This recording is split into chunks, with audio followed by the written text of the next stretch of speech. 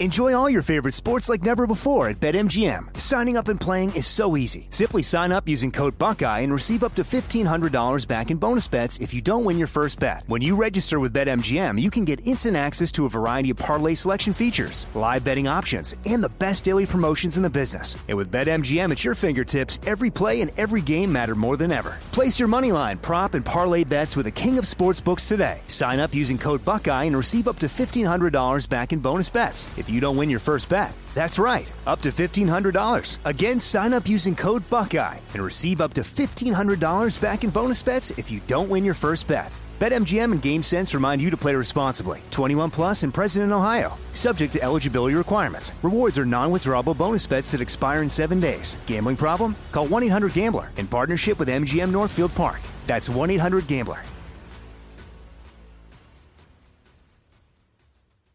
This is your moment, your time to shine, your comeback.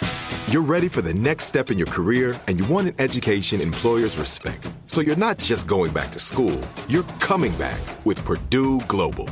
Backed by Purdue University, one of the nation's most respected public universities, Purdue Global is built for people who bring their life experience into the online classroom. Purdue Global, Purdue's online university for working adults. Start your comeback today at purdueglobal.edu. When you buy Kroger brand products, you feel like you're winning. That's because they offer proven quality at lower than low prices. In fact, we guarantee that you and your family will love how Kroger brand products taste, or you get your money back. So next time you're shopping for the family, look for delicious Kroger brand products, because they'll make you all feel like you're winning. Shop now, in-store, or online. Kroger, fresh for everyone.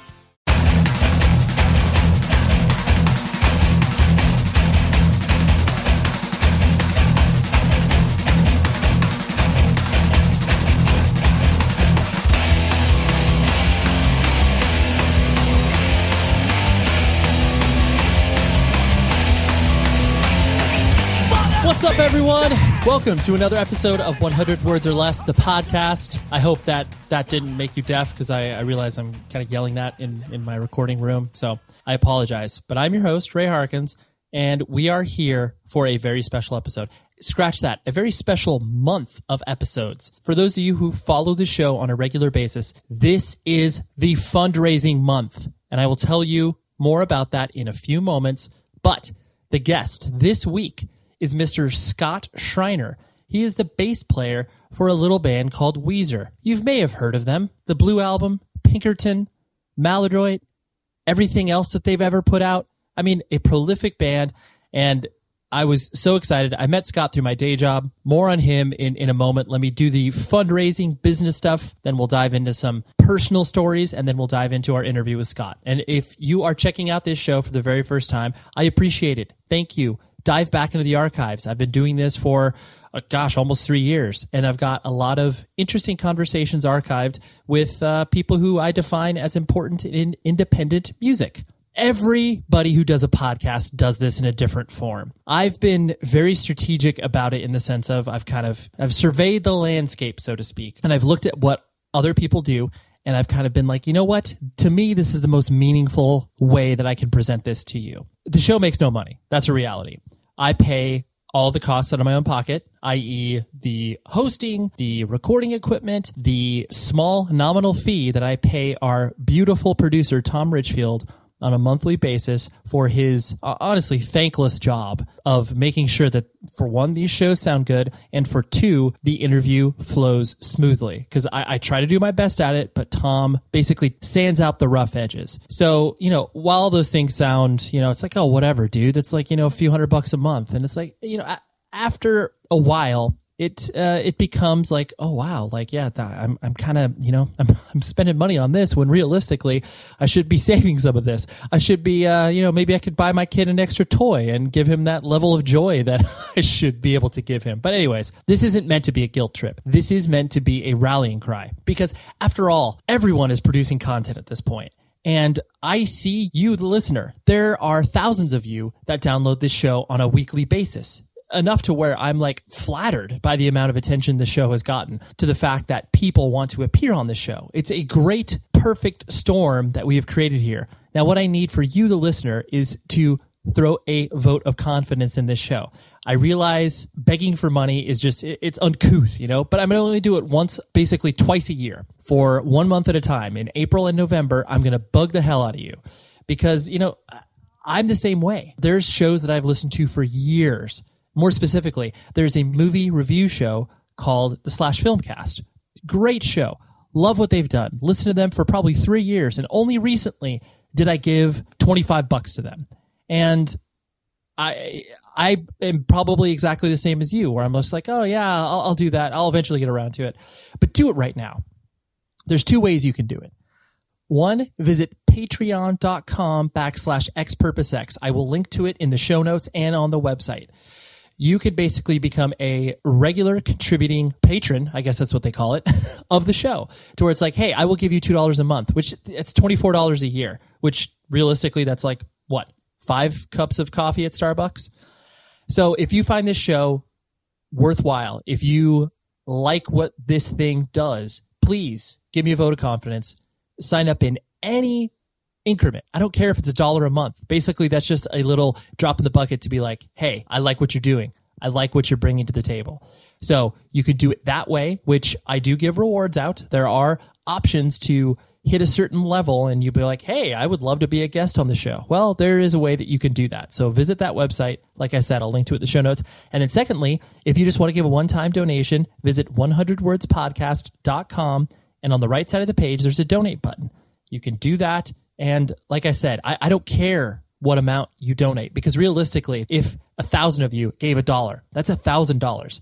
And that's a lot of money. Like, I would be able to probably put out 2 shows a week based off of that fact. So realistically, I'm looking for a little something. Even if it's a quarter, I don't give a shit. It's just a vote of confidence. So anyways, enough pleading, but that's what you could do. And I will be bugging you for the rest of this month. Anyways, Scott Schreiner. I was going to go into some personal anecdotes, but I will save that until the next show. So Scott Schreiner, he is the bassist for Weezer. And I met him through my day job. I was working with him on some animal adoption stuff. And I was amazed because, like, walking into his house, I saw he had some vinyl and I was like, oh, that's cool. Anytime a person collects vinyl, I'm a big fan of that. And then I started to look even more in depth with, like, oh, the record he's been listening to recently. Oh, wow. Like Boris. Oh, wow. Like, this dude's super into stoner/doom metal. I'm like, this guy's got a different vibe than what I was, kind of originally anticipating from the bassist of Weezer. So him and I started to really bond. And, like, we spent about 45 minutes talking about that specific genre of music because I personally love that style of stuff. And so we were kind of bouncing bands off one another. And I immediately formed a kinship with him. A few weeks later, I hit him up on email. I was like, Scott, would you be interested in doing this show? He checked out a few episodes and he's like, I'd love to do it. Here's this person who joined Weezer, way after the high level of success that they've had. And he just has such an incredible story. Without further ado, here's my conversation with Scott Schreiner. And I'm so grateful to be bringing this to you. So I will talk to you after the jump.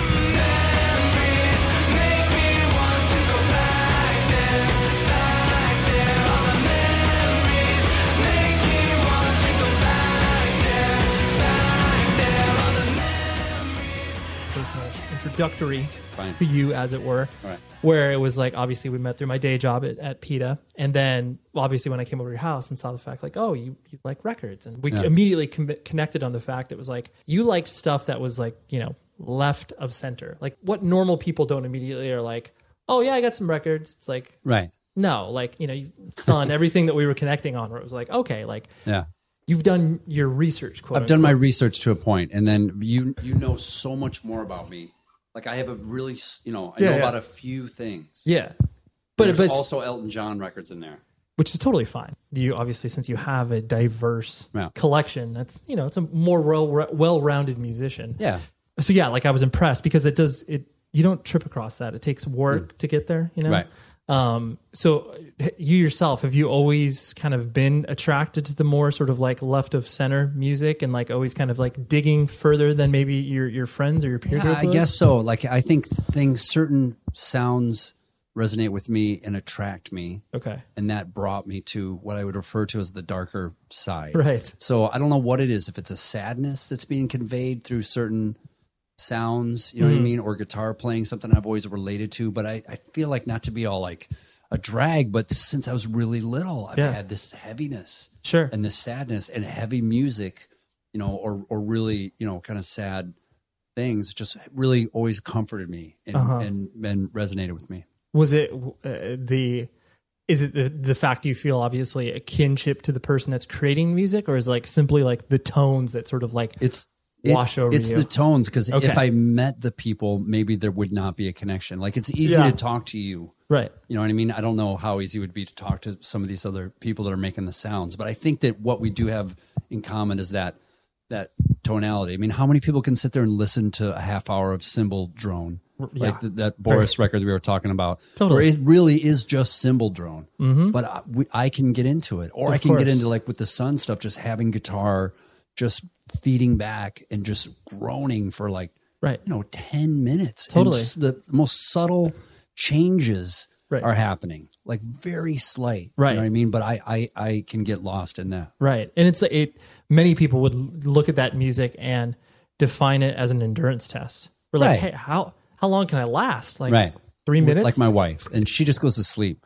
So if we're on a road trip and I want to listen to metal or heavy drone music, she's just out. Right. She's like, I got about 30 seconds of this. Yeah. It's the opposite of her. So maybe it started with, I don't know, maybe the Melvins for me. Okay. Was kind of my introduction to it, like older Melvins. Sure. Like I knew about them way before I knew about Sun. So I came to the game kind of late, but like listening to Melvins, and then they would get off on some heavy kind of trips. Totally. Each Melvins record, you have no idea what you're going to get. Exactly. You're like, oh, this could be the poppier side, and then, oh, this could be the quote unquote really experimental side, where it's like, I wasn't expecting that. Right. And then from Melvins, I found out about Boris. Okay. Because like I said, I'm a late bloomer. No, in this. but the fact that it doesn't matter like when you get into this stuff, it's like all of a sudden you feel like a door opens up where it's like, oh, like this is what I was looking this is what I was looking for. Yeah.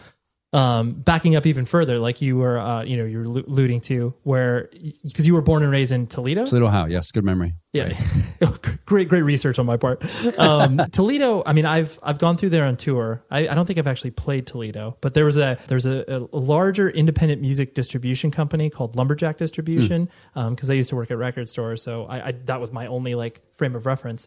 But going through Toledo, I mean, it seems pretty not only very quintessential Midwest, like very boring. Right. Is that your experience? I don't know. I mean, I've been to more boring places, maybe like in the plains more, like with just like acres and acres of wheat. Like Toledo's, I think of as an industrial town. Right. So it's all about Jeeps and transmissions and glass and scale and building, you know? So there's a kind of a darkness to it and kind of a heavy vibe. The winters are really brutal. Yeah. The spring and summer's like amazing, and then you just go straight to hell. But it's like, I grew up in a really blue collar working kind of. What was your dad working in like factories, or what was he doing? And my dad's a saxophone player. And he tried his hand at real estate. Okay. And he's a musician. Okay. Right. We have common ground in a few areas. Like he's one that turned me on to maybe like Weather Report and Miles Davis and some fusion. So that kind of which was my introduction to prog. So anyways. Right. But that's where we were. But he's a blues guy. Okay. Blues and jazz guy. And so he was basically kind of gigging at night and then sort of hustling during the day to like make ends meet. Gigging at night and sleeping during the day and smoking in the afternoon and then playing cool music. But I grew up, with vinyl. I think we had a real tape player too, but grew up on vinyl and old tube amps and cool stuff. The show is sponsored by BetterHelp. We all carry around different things that stress us out, right? Like maybe it's something really, really small, like, man, that parking space, it's always taken. And I wish that I would be able to like get it instead of, this person that maybe, is the most courteous and considerate. I know that's something very random, but it's true. We all experience different things throughout the day that trigger us in so many different ways. And there are many times where I have been like, I wish that I had a spot or a repository for me to, get this stuff off of my chest. Because if you bottle it up, that is no bueno. And then all of a sudden you explode on a coworker or a friend or a family member being like, the parking spot. And people are like, what are you talking about? That is where therapy comes in. And I love working with BetterHelp because I'm a huge advocate for therapy, broadly speaking. So if you're thinking of starting therapy, please give BetterHelp a try. It is so easy because it's entirely online. It's designed to be convenient, flexible, and suited to your schedule. All you do is fill out a brief questionnaire and then you get matched with a licensed therapist. And if you are not vibing with the therapist for any reason, you can switch it out at no additional charge. Get things off of your chest with BetterHelp. So visit betterhelp.com/Ray today to get 10% off of your first month. That's betterhelp.com/Ray. Enjoy all your favorite sports like never before at BetMGM. Signing up and playing is so easy. Simply sign up using code Buckeye and receive up to $1,500 back in bonus bets if you don't win your first bet. When you register with BetMGM, you can get instant access to a variety of parlay selection features, live betting options, and the best daily promotions in the business. And with BetMGM at your fingertips, every play and every game matter more than ever. Place your moneyline, prop, and parlay bets with the king of sportsbooks today. Sign up using code Buckeye and receive up to $1,500 back in bonus bets if you don't win your first bet. That's right, up to $1,500. Again, sign up using code Buckeye and receive up to $1,500 back in bonus bets if you don't win your first bet. BetMGM and GameSense remind you to play responsibly. 21 plus and present in Ohio. Subject to eligibility requirements. Rewards are non-withdrawable bonus bets that expire in 7 days. Gambling problem? Call 1-800-GAMBLER in partnership with MGM Northfield Park. That's 1-800-GAMBLER. This is it. Your moment. This is your time to make your comeback with Purdue Global. When you come back with a Purdue Global degree, you create opportunity for yourself, your family, and your future. It's a degree you can be proud of, a degree that employers will trust and respect. Purdue Global offers working adults like you over 175 flexible degree programs to meet your specific career goals. These include associate, bachelor's, master's, and doctoral degrees and certificates. Purdue Global degree programs range from nursing to business to communication and more. Whatever your interest, we have the degree that will move you forward. You have the knowledge, you have the experience. Now it's time to get credit for the work you've done and earn the recognition you deserve with Purdue Global, Purdue's online university for working adults. You know you're worth it. We do too. So don't wait another second to get the degree that will take your career to the next level. Start your comeback today at purdueglobal.edu. And what was your mom just basically kind of a housewife, like taking care of? My mom was, and then she went to work. So she was a housewife as long as she could be. And when me and my sister were kind of functional, then she started working. So my mom was like listening to, Jesus Christ Superstar and Neil Diamond. And turns out I love that album, the Jesus Christ Superstar record, the English Broadway version or whatever. Right. Ian Gillan singing, of course. Was your sister older or younger? Younger. Okay. Did you have any sort of, I guess, how would you describe your family situation? Like, is it idyllic, or were you kind of like a restless kid? Like, what did you find yourself being? So super sensitive kid. Okay. In a pretty tough, not very sensitive neighborhood. Okay. Artistic kid, not super artistic neighborhood, but it was there. It was just, it wasn't in my little pocket. Right. And my father was gone, and I really had this longing for my dad, like, oh, Dad, and gone as in he passed away, or no, he no, he just left when I was like 11 or something. Oh, that's rough. Even when he was there, he was not there. He was super checked out. Sure. Drinking and just not present. So, yeah, not interested in being a father. Yeah, not interested in me. I was a cool enough kid, I guess. He just wasn't interested, and I don't fault him. I blamed him a lot, and I drank a lot behind that. Sure, he just wasn't interested. Yeah. Well, I think it's something that's you obviously being a father can understand, like, the moment that you look at your parents and you realize that they're not only flawed individuals, but they have really no idea what to do, like, with you as a child, like they're just doing their best. Yeah. The moment you have that realization, you can, I wouldn't say cut slack, but you can maybe like identify with the concept of like, oh yeah, well maybe they had me and they had no, like, he wasn't what he quote unquote signed up for or whatever. He was 20, when I was looking for him, he's like 27, a 27-year-old jazz musician. Like, what, what I mean? How's he going to relate to a 10, 11-year-old kid? Like, it's fine. Like, I dig my kid. Yes. We have a thing. Right.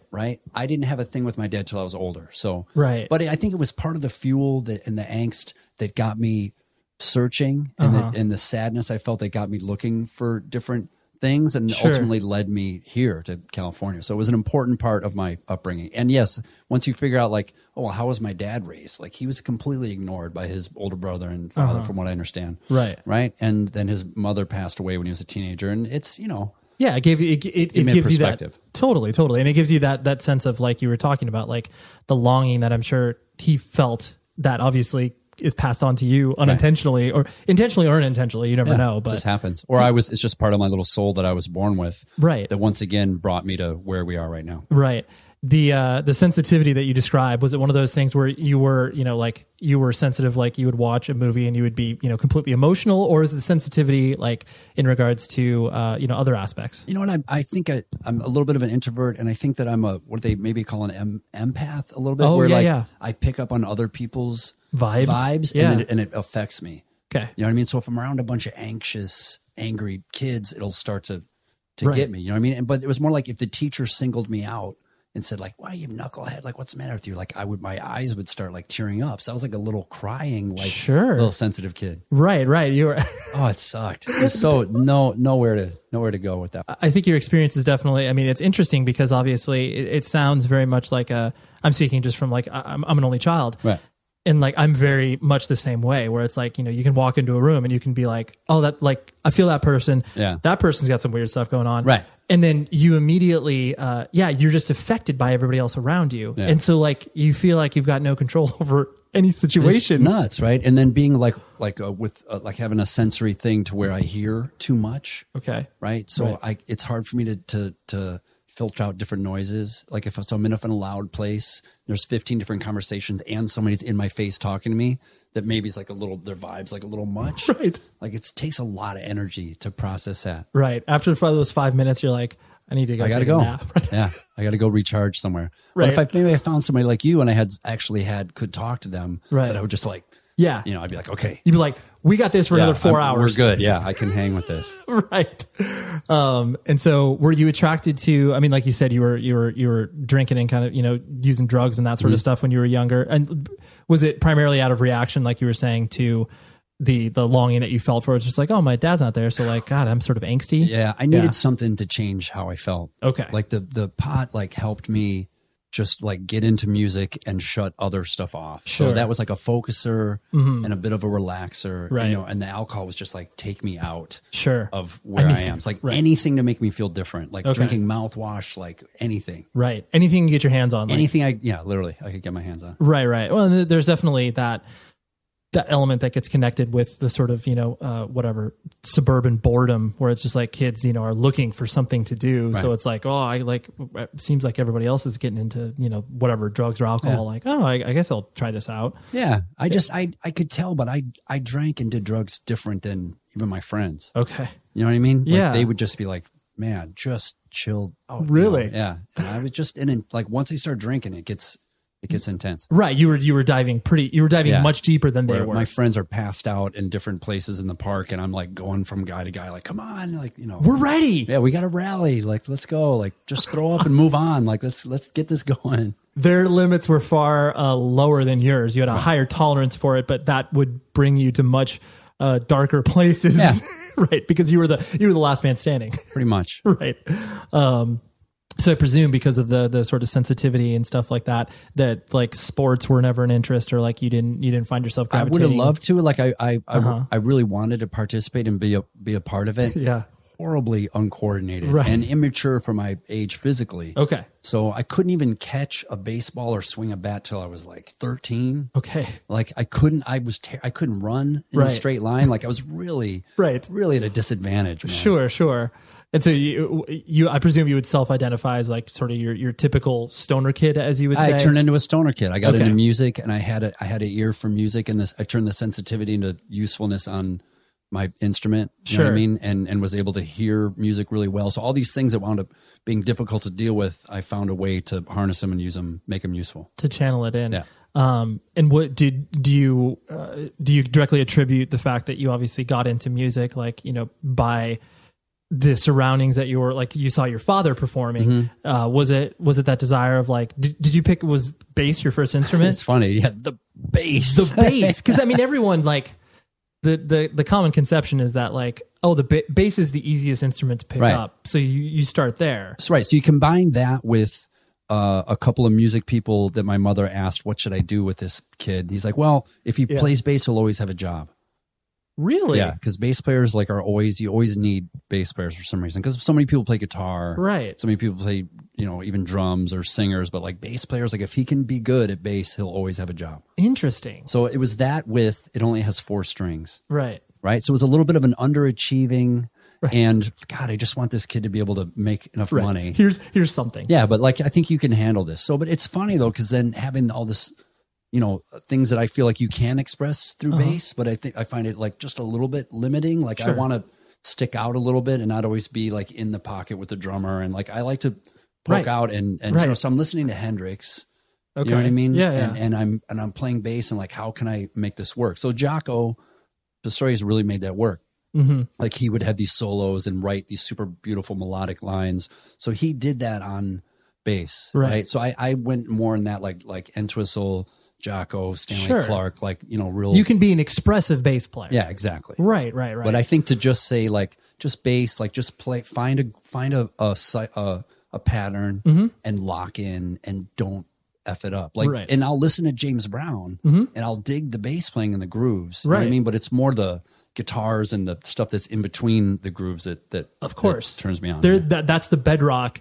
Everything else can be the sort of flourish. Exactly. Right. But I would not be good in James Brown band because I have a hard time playing the same thing for more than a minute. Right. And then on a night-to-night basis, I don't want to play it the same way. Of course. So I would have been fired from James Brown. Yeah, band. you'd have been like, you're out of here. I have a pocket and I have feel and I can get behind the beat well. Right. And I'm great. And I like to fuck around too much. Right. You're like, I like to do these other things. Yeah.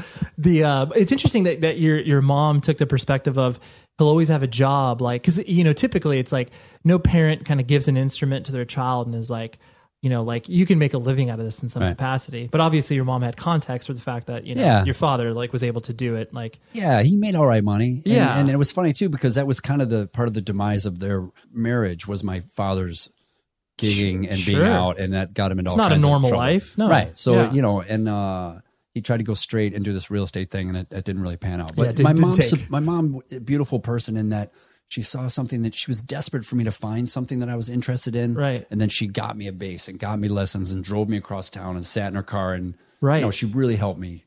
Yeah, push that. Right. Give you the push into something. It's like, oh my God, you want to do something good? Like you're like, please, let me help you with that. Yeah, every parent's dream to identify that, to be able to identify it first of all, and then be able to hopefully encourage it. Yeah.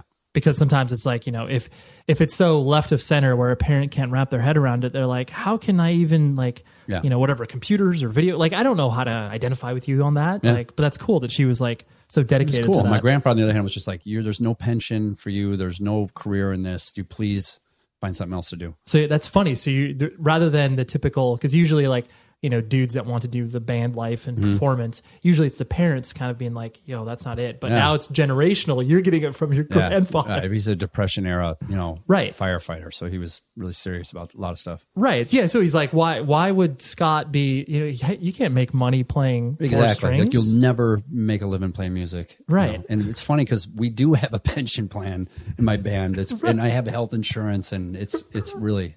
Right. You're like everything that I was told that wouldn't exist, like, well, it kind of exists in this thing. Yeah, it's funny.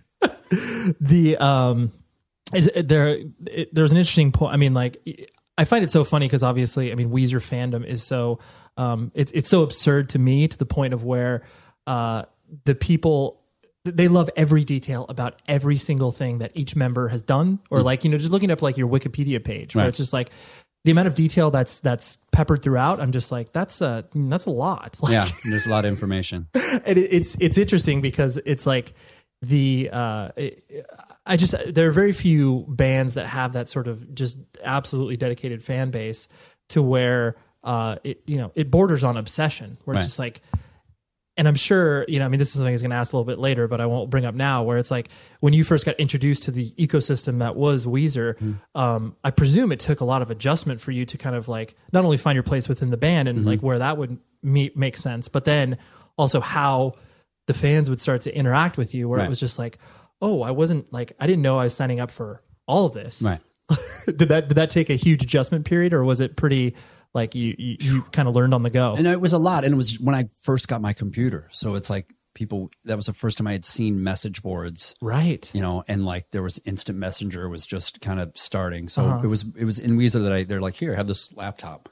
Right. This is how we're going to communicate with you. And here's the message boards, and this is the pictures we take of the gig. So it was a lot of stuff happening. But yeah, there was a lot of real positive support. There was a lot of negative feedback and comments. Sure. When you read some of those comments, and they just like still can remember. Of course. Some of the what's one of those that's stuck in your head? It's like, oh, I know Scott Schreiner. He has a big head, big muscles, big brown teeth, and he's a nasty, horrible person. Right. And I was just like, oh, that's so mean. Right.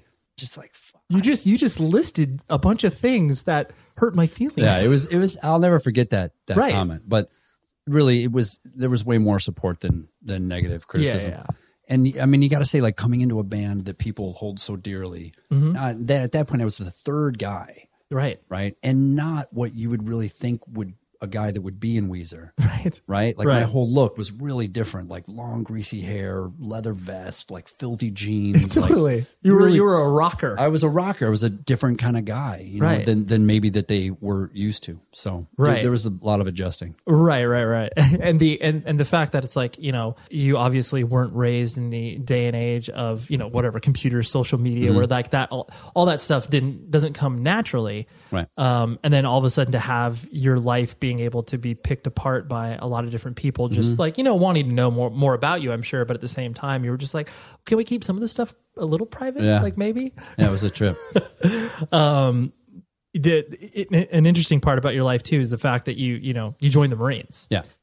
And was that a reaction based off of like, well, I don't know what else to do after I graduate high school, or was there any other layers of decision making in that? I had this, and it's another thing, like, so music, monster movies, and soldiers and war. Okay. So those are some weird things for a kid to be into. Right. So I don't know what was up with my war fascination. Right. It was like, you know, one of those things you're in public school, you see a bunch of World War II books, and you just like look at pictures. Right. I'm just like, what is that? Just captivated me. Sure. Right. So like, it's a really strange thing. So, but I mean, later, if I look at it, all makes sense, because this obsession with soldiering and music and horror, right? So then I was like smoking weed and playing music and reading comic books, Marine Corps, and feeling, you know, small and physically incapable of taking care of myself. Okay. Right. And then this recruiter gets a hold of me. He's like, kid, we're gonna make a man out of you. We'll teach you how to be a trained killer, and you get to go to California. You know, and I was like, that's it. I need to get out of Toledo. Okay. I was really always wanted to move to California, like ever since I was really little. Sure. I had this Southern California thing going on. And it was like all these things. It's like, hey, just sign here. 4 years guaranteed infantry. You'll see exotic places, you know. Sure. And it was a massive brainwashing, which I think is what is necessary for somebody to get off a truck and run into like a battlefield. Of course. Right? With people like ready to, you know, like who else in the right mind would do that? No. Yeah. No. So the Marine Corps completely had to scrub my brain and instill some kind of like insane, like, bulletproofness. You know what I mean? Sure. Like thinking like you're indestructible. You're invulnerable. Yeah. Yeah. Right. So, well, because it's so interesting, because it's like, you know, I see the way that, you know, the Marines and obviously like, you know, Army and whatever, when their recruiting methods are so interesting, because it's like they do, there's elements of, you know, it's predatory in some natures, where it's like they just look at a kid and they're just like, oh, like you're like, I don't think if I was in the shoes of, you know, the Marines, I would look at a stoner kid like yourself and be like, he's perfect. Like, right. Which is funny. I know. And it's just funny that they looked at you and were just like, this is it. Like, and they were able to like tick off all of the things that would, you know, tickle your brain to be like, yeah, I'm going to sign up and do this. Yeah. I was excited. Yeah. You know, so ultimately what it did was it got me off of weed. Right. Right. Which really cleared my head up to what was really going on. Right. Right. And then by being in boot camp and not having music, there's no music. Like I overheard a radio in another room. Right. But you have nothing. Right. So, you know, to be playing bass every day and immersed in my records, to go to nothing. Right. It was just like, then it was like, I want to be a musician. Right. Like, I don't even want to be a soldier anymore. Like, thank you very much. I feel great. You know, this was really good. It shook it up. Right. But I needed to have, it was like almost like a rite of passage, but I needed to have everything taken away so I could focus on what I really wanted to do. Right. It cleansed the palate for you to be able to understand. It did. Yeah. And it's like, I'm a terrible soldier. Right. You know what I mean? I was really terrible. I wouldn't look at you. I was really terrible. Like I have an active like adrenaline system. Okay. Like in like high pressure situations to the point where I'll like I passed out like during an inspection. Like I was so like nervous. Right. Right. And there was, it's a long story, but I just, there's a few things about me that would make me a terrible soldier and a terrible police officer.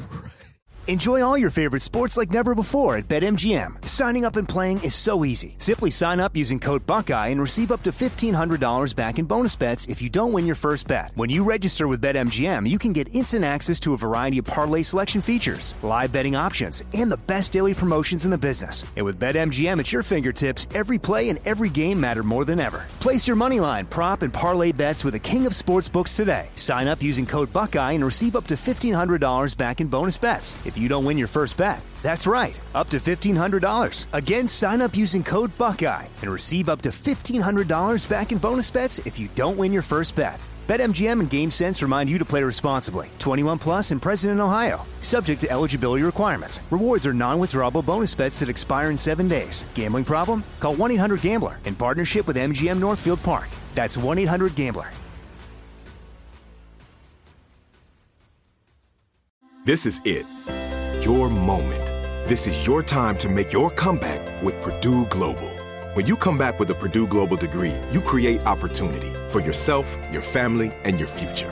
It's a degree you can be proud of, a degree that employers will trust and respect. Purdue Global offers working adults like you over 175 flexible degree programs to meet your specific career goals. These include associate, bachelor's, master's, and doctoral degrees and certificates.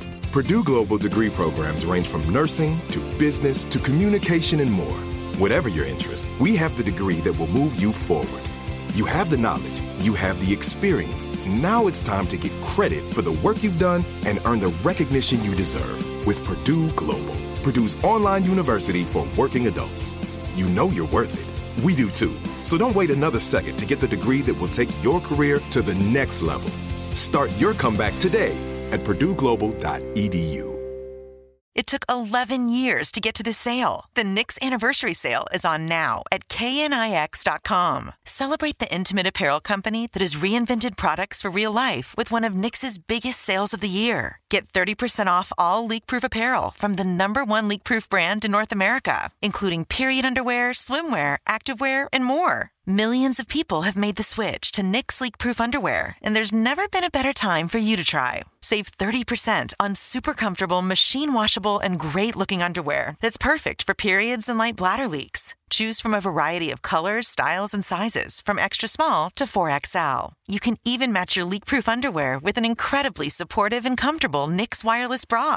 Don't miss this chance to stock up on your Knix favorites or try something new. It only happens once a year at Knix.com. That's KNIX.com for the Knix Anniversary Sale. Hurry, the sale ends on Monday, May 13th. Go to Knix.com. That's KNIX.com. Because you're just not the hardwiring inside of you. Hardwiring's not there. It's not there. No. That's interesting. And how old were you when you joined the Marines? 17. 17. Okay, so like right out of high school. Yeah. Okay. And so like, so like you said, like basically once the Marines came to a close, you were just, your sole focus was to become a paid musician. In some capacity. Really was. Okay. Yeah. To be a professional musician and move to LA and to find my destiny. And was it one of those things where, cause it is interesting, the idea of like wanting to like join a band or start a band, like, as far as, cause I mean, the world that I come from, as far as like, like punk and hardcore and all that sort of stuff is very, DIY, like very low ambition. Let's just start it when we're 15 years old, that sort of stuff. But, from the generation that you came from, especially from being from Toledo, like the idea was that you show up in LA and you'll join these pre-existing things. Right. Or was the idea that you wanted to start something? No, or you just it's a really great question. So I grew up playing other people's music. Okay. All right. So even lessons, like we learned standards. And then when you're playing in clubs, people pay money because they want to hear their favorite songs and they dance. know. Sure. So I started learning like hundreds of songs. Okay. Right. And really like tried writing a little bit, but it was nothing really came of it. Sure. My teacher was almost like, oh, that's cute. Like you wrote a song. Okay. So anyway, so let's get back to the covers. Let's get back to learning these other songs. Okay. You know, and it wasn't like he was discouraging, but he was just kind of like, all right, kid, whatever. Yeah, let's hear your song you wrote. Right. So I was just like, okay. And it's very much like, I don't know if it's an underachiever thing or what it is, but it's just like your best chance is to emulate some great person. Yeah. And that's your best chance. Okay. So good luck. So when I felt like I had done what I needed to do in Toledo and had played with as good a band as I could play with there. Right. I need to go to LA.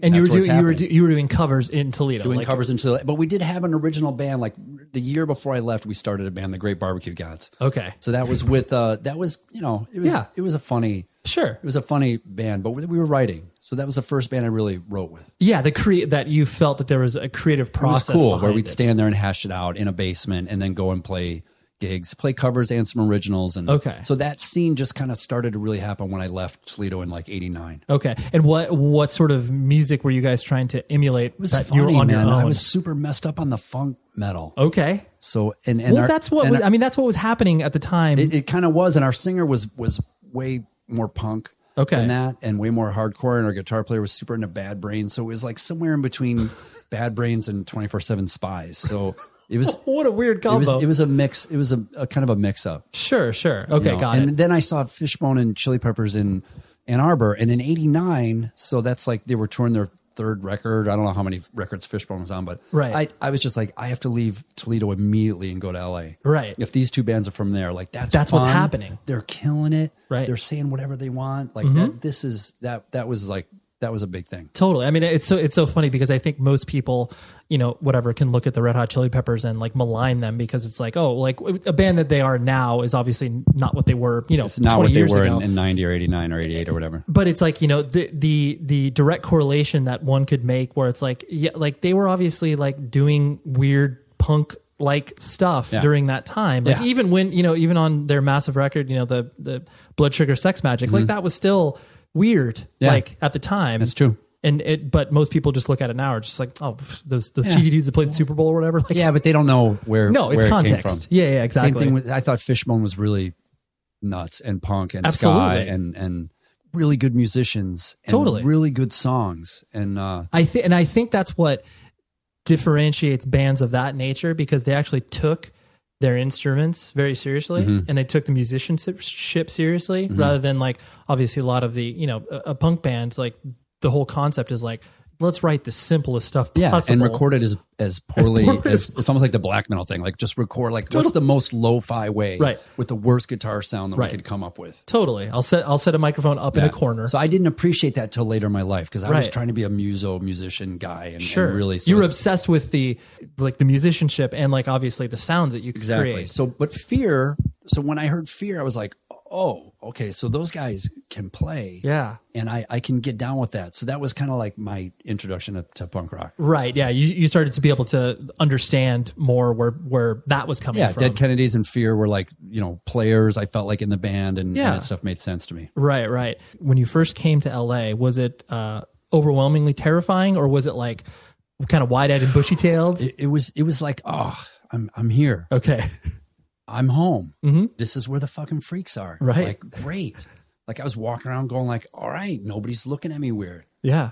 Nobody's looking at me. Like this is perfect. Right. The girls are way more attractive. Hotter. Of course. Yeah. And the people are so smart. And I went to music school at MI and I found all these weirdos, you know what I mean? And then we just like started like, packing together. Right. And making little bands and stuff. Sure. I was terrified.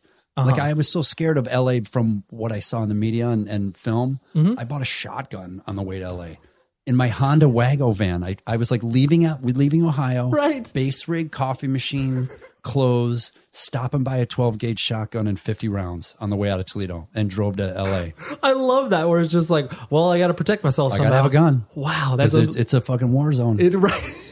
And that's totally the perception of that was Los Angeles. That was that my time. idea. Yeah. Right. I'm going to be in hotel rooms out in the middle of nowhere with money and an instrument, and I got to have a shotgun because of course someone's going to try to jack my bass, and then what am I going to do? That's how little my knowledge of the country was. You know right. what I mean? Like yeah. And so what was your first sort of like US tour that you were able to kind of like see more We talked about Vanilla Ice already, right? We did not. But I was going to bring that up. So that was your... So my first tour, that's kind of how I like paid my dues, although it wasn't a bus. Okay. So I can't say I lived in a van. Right. So I'm sorry that I don't have that much cred, but there were 17 of us on one bus with gear and merch. Wow. And sometimes Vanilla Ice driving the bus himself. Really? Yeah. Because what era was this of? So this was, it was right before, so it was like 97, 98. So Ross Robinson had just produced the sort of new metal record. Right. Okay. So, and I was a big Ross Robinson fan at that time. Sure. And he contacted a couple friends of mine and they made a record. And then my friend said, hey, do you want to do this Vanilla Ice tour? Ross produced this record and wrote it with a couple guys. And I was just like, dude, I can't play with Vanilla Ice. It's going to fuck up my reputation, man. Really? People are going to find out about it. You know? Right. And he's like, nobody's going to care. He's like, and I was in town working as a PA on television commercials and videos, like breaking my back and making money. Right. Found a way to live in LA, right? Sure. But it's like, I wanted to play music and I wanted to travel. And my best friends were in the band. So I was like, fine. So we went out with this new metal kind of indie. It was a relaunch. I distinctly remember that because it was like, Vanilla Ice is back and he's got an edge and he's capturing, because at the time new metal was maligned, but not as maligned as it was like, the early 2000s. Right. Yeah. So it was like, but that's just so funny that your first touring experience is like being thrown into a situation that a lot of people would, probably not take, obviously, if they didn't have friends like you did in there, where you're just like, well, I guess we'll try this out. Yeah. Was it rough from just like the crowd wanting certain things? Like, was it, or was it? No, man. It was great. People like that guy. That's awesome. When you're out in the middle of nowhere in the Midwest, we'd play at CBGB's in New York. Like we played. Really? Yeah. That's how I played CBGB's, was with fucking Vanilla Ice. And it was totally sold out and people down the street. Like, that's amazing. So people want to see him. He's charismatic. Totally. Absolutely. He's got a thing. He does. And that is like unbelievable, like out of control. But it's that thing that I've kind of learned about lead singers. Like, it's part of what makes other people want to attracted to it, to see them. Like, I don't have that. Right. Like, I don't have that shamelessness, like that fucking ego. Just be like, oh, yeah, of course you're all here to see me. Like, of course, let's get this going. Feed it now. Yeah, right. Yeah. It's there's a certain thing. It's like the lead singer, true rock star gene that I just didn't get. Right. It's weird. So whatever. I'm not judging. I'm just saying you were able to observe it because that's something that was inherently part of what he was doing. Right. There's no way you could disconnect that ego from who Vanilla Ice was. You have to have that to get up and say the lyrics that he was saying. Yeah. And to do these songs. Sure. Right. Like he and we really, we got along fine. I had a really fun time touring around the country. So before that, I'd played with Electric Love Hogs and done shows. Yeah. In San Diego. Like weekend gigs. And that's when I saw like Korn. Sure. For the first time, before their record, and Deftones, and started seeing like this other aggressive thing going music. On. Yeah. It went Electric Love Hogs, Dark Years, Vanilla Ice. Right. Come home like, all right, I'm going to start a band. So that's what happened after Vanilla Ice. Okay. And then what was the band that you personally started? It was called, I didn't start it. So, okay. But I found a couple people. You're right. They had started a band. Okay. But it was a band and it was a tribe. And it's like, if you're going to be with us, you're with us. You're going to fucking grow your hair and we want this aesthetic. Sure. This is the deal. And I was like, oh, long hair, greasers, bikers, like rock. Like I can get with that. Right. So I've been new metal. I have a funny haircut and shorts. I haven't worn long pants in a long time. But I came from, Stoner, Zeppelin, rocker, Sabbath land. So there's a Sabbath connection. I will grow my hair for this band. Sure. It's really interesting that to me, you seem like a person who can generally kind of vibe with most people, like not in a way where it's like inauthentic, because there are obviously people you meet who are like schmoozy, and you're like, oh God, but like, right. I'm not schmoozy. Right. But you've been able to like morph into these different band situations. Like it sounds like relatively easy. Yeah. I guess it's like you find what you can relate to and concentrate on that rather than the differences, I guess. Maybe. Sure. Maybe it's that kind of thing. Like even with Weezer. So when I came with Rivers, he was looking for a darker kind of sound. He was in a darker period. I mean, he had a big beard and when the person that was trying to help him find a bass player, they were bringing the old idea of what. Of course, Weezer 1984 Weezer, right? Sure, Like right. who? Like, oh, you're looking for a bass player? How about these guys? And he was like, no, I need super clean cut, right? Somebody like fucking heavy. Like, who's the heaviest bass player you know? You know? And then my friend who found me, Barry, was like, well, there's Scott, but he's got a gold tooth and he's covered in tattoos and he's filthy and he's got long hair. And River's like, that's my guy. Okay. Send me him. That's amazing. So I walked in looking like I'm not a biker. Right. Okay? Just make that clear. Right. Like I am not. I cannot ride a bike at all. Right.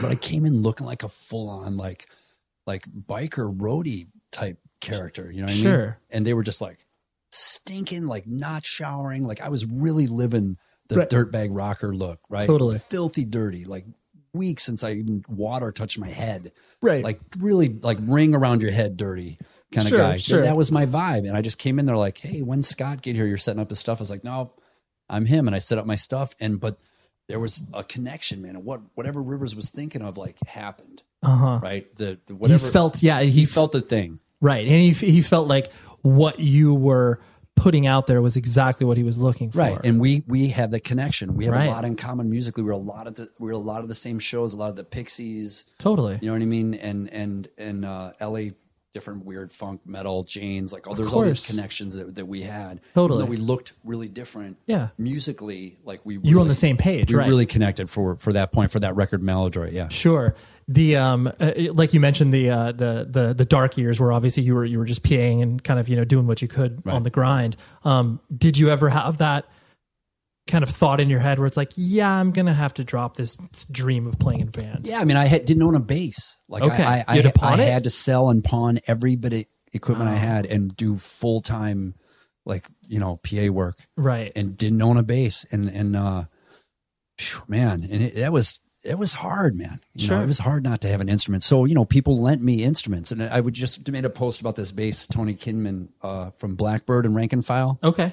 I met him on a job. Okay. And I was like, man, I just really want a P bass. And he's like, wow, dude, I got a P bass under my bed. I'm into this cowpunk thing. I'm not playing it. You want to borrow this old P bass? It's old. It's an old bass. And he lent me his bass. Like, so nice. You know what I mean? Sure.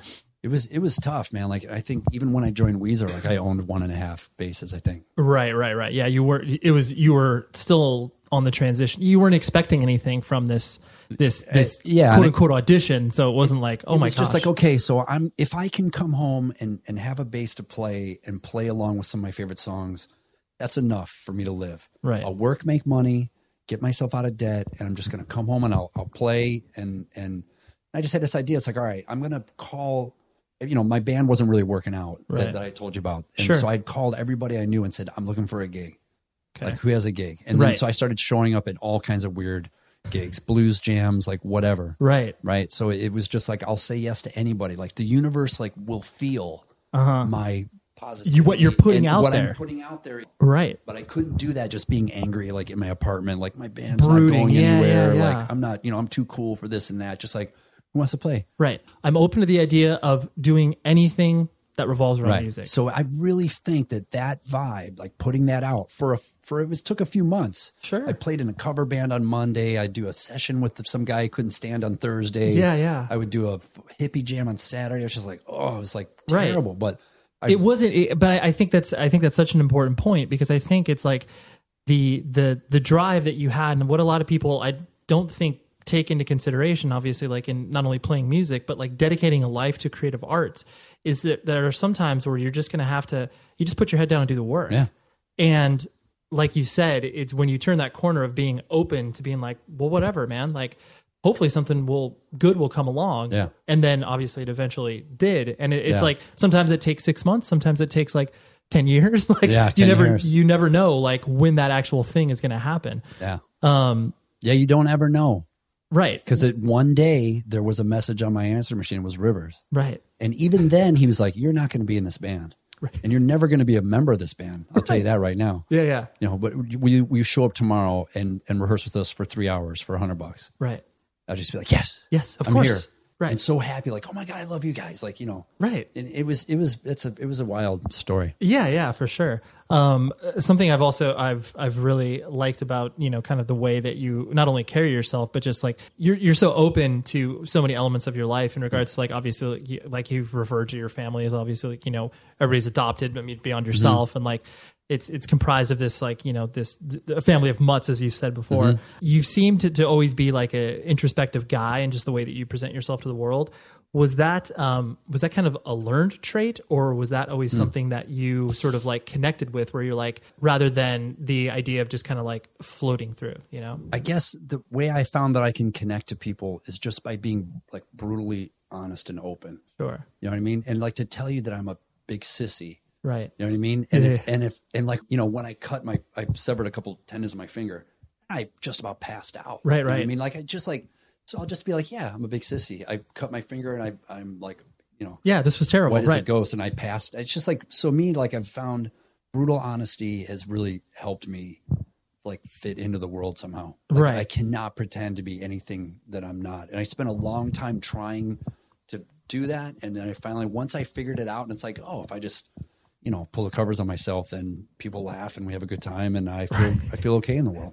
Right. Does that answer your question? No, it absolutely does. Because okay. I think that there's, especially at this day and age, where it's like the currency that I think only, no matter what you're doing in a creative space, like if you're not honest with like what it is that you're presenting, I think a lot of people see through that now. Right. It's like, and a lot of people are endeared to not only finding out about what makes a person tick, but ultimately what they're willing to share of their story that will hopefully help other people cope with whatever it is that they're going through. Right, which is huge, right? And that's kind of like our family, and me and my wife are both like, okay, so if I do this, it could have some serious consequences, right?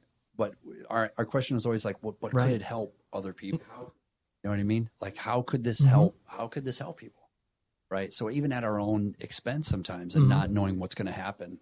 Like, we lost half our family because of my wife's book when she wrote it, and it's just like, but so many people have written her said, oh my God, thank you for writing this book and your story. And like, so yeah, it's a big theme of ours. Like no matter what we've gone through, like how could it benefit somebody else? So as a kid in Ohio that felt like so alone, found music to make him feel like, oh, there are some other people in the world like me, because they must be something like me if they're making that. Yeah, noise. that connective tissue has to exist, because otherwise it's like, you just feel like you're adrift, especially at that age. Like it's, between 11 and like 17, 18, like you are the most raw, open person that has no idea what they're doing until like you throw an anchor out there and it lands on something and you're like, oh yeah, like that. That's interesting. Like the guy that wrote the screenplay for Taxi Driver, if I knew my shit better, I would. But if you buy the deluxe Taxi Driver DVD, you'll have a better story of what I'm trying to say. But like that guy that wrote the screenplay got so many letters from men saying like, okay, so you wrote this story about me. I'm not sure how you knew my story. You know what I mean? But this is about me. So I just want to talk to you. And guy, it's like that movie like really hit me in a way, like that sadness and him driving around town like that, like Robert De Niro in that movie. And like, so I used to drive around LA in my car, just circles, like by myself, just driving and driving and driving. I wasn't picking people up, but yeah. But there was just something like that I was trying to find in Los Angeles. But it's like, it's movies like that that's just like, okay, you'll be all right. Like you're not the only one. Right. Yeah. You're not the only one sort of, wandering. Right. So how many young men, between those ages have those similar kind of feelings? Yeah, no, absolutely. Well, I really appreciate you sitting down and wanting to do this. Oh man, anytime. This has been, anytime. So yeah, we'll just keep going. Yeah, okay. Well, thank you, Scott. I appreciate it. That's awesome. So there was Scott and our conversation that we had at his beautiful house in Los Angeles, California. Like I said, if you are a regular listener or a first-time listener, thank you for checking out the show. Please subscribe to the show because you will get it piped into whatever podcast catcher you may have on your phone or computer. And then that way, counts as a download to me. Whether or not you listen to it or not, just subscribe to the show. Super easy. Visit the website, 100wordspodcast.com. The producer, as always, is Tom Richfield. And like I said, this month is stacked. The guests are incredible. I have deliberately done this in order to hopefully raise the profile of the show. So anyways, I'm eternally grateful. Thank you very much for checking out the show. Until next week, be safe, everybody.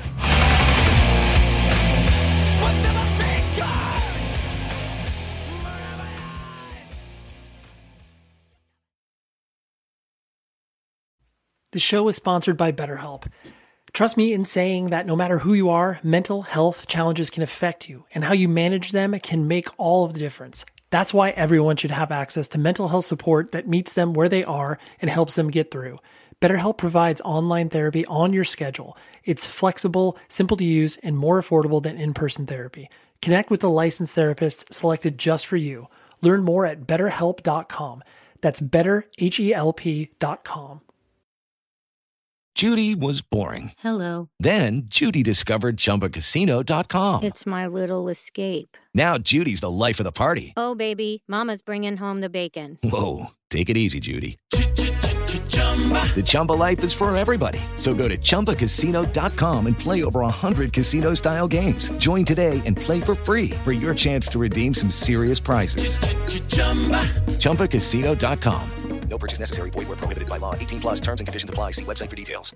This is Malcolm Gladwell from Revisionist History. eBay Motors is here for the ride. With some elbow grease, fresh installs, and a whole lot of love, you transformed 100,000 miles and a body full of rust into a drive that's all your own. Brake kits, LED headlights, whatever you need, eBay Motors has it. And with eBay Guaranteed Fit, it's guaranteed to fit your ride the first time, every time, or your money back. Plus, at these prices, you're burning rubber, not cash. Keep your ride or die alive at ebaymotors.com. Eligible items only. Exclusions apply.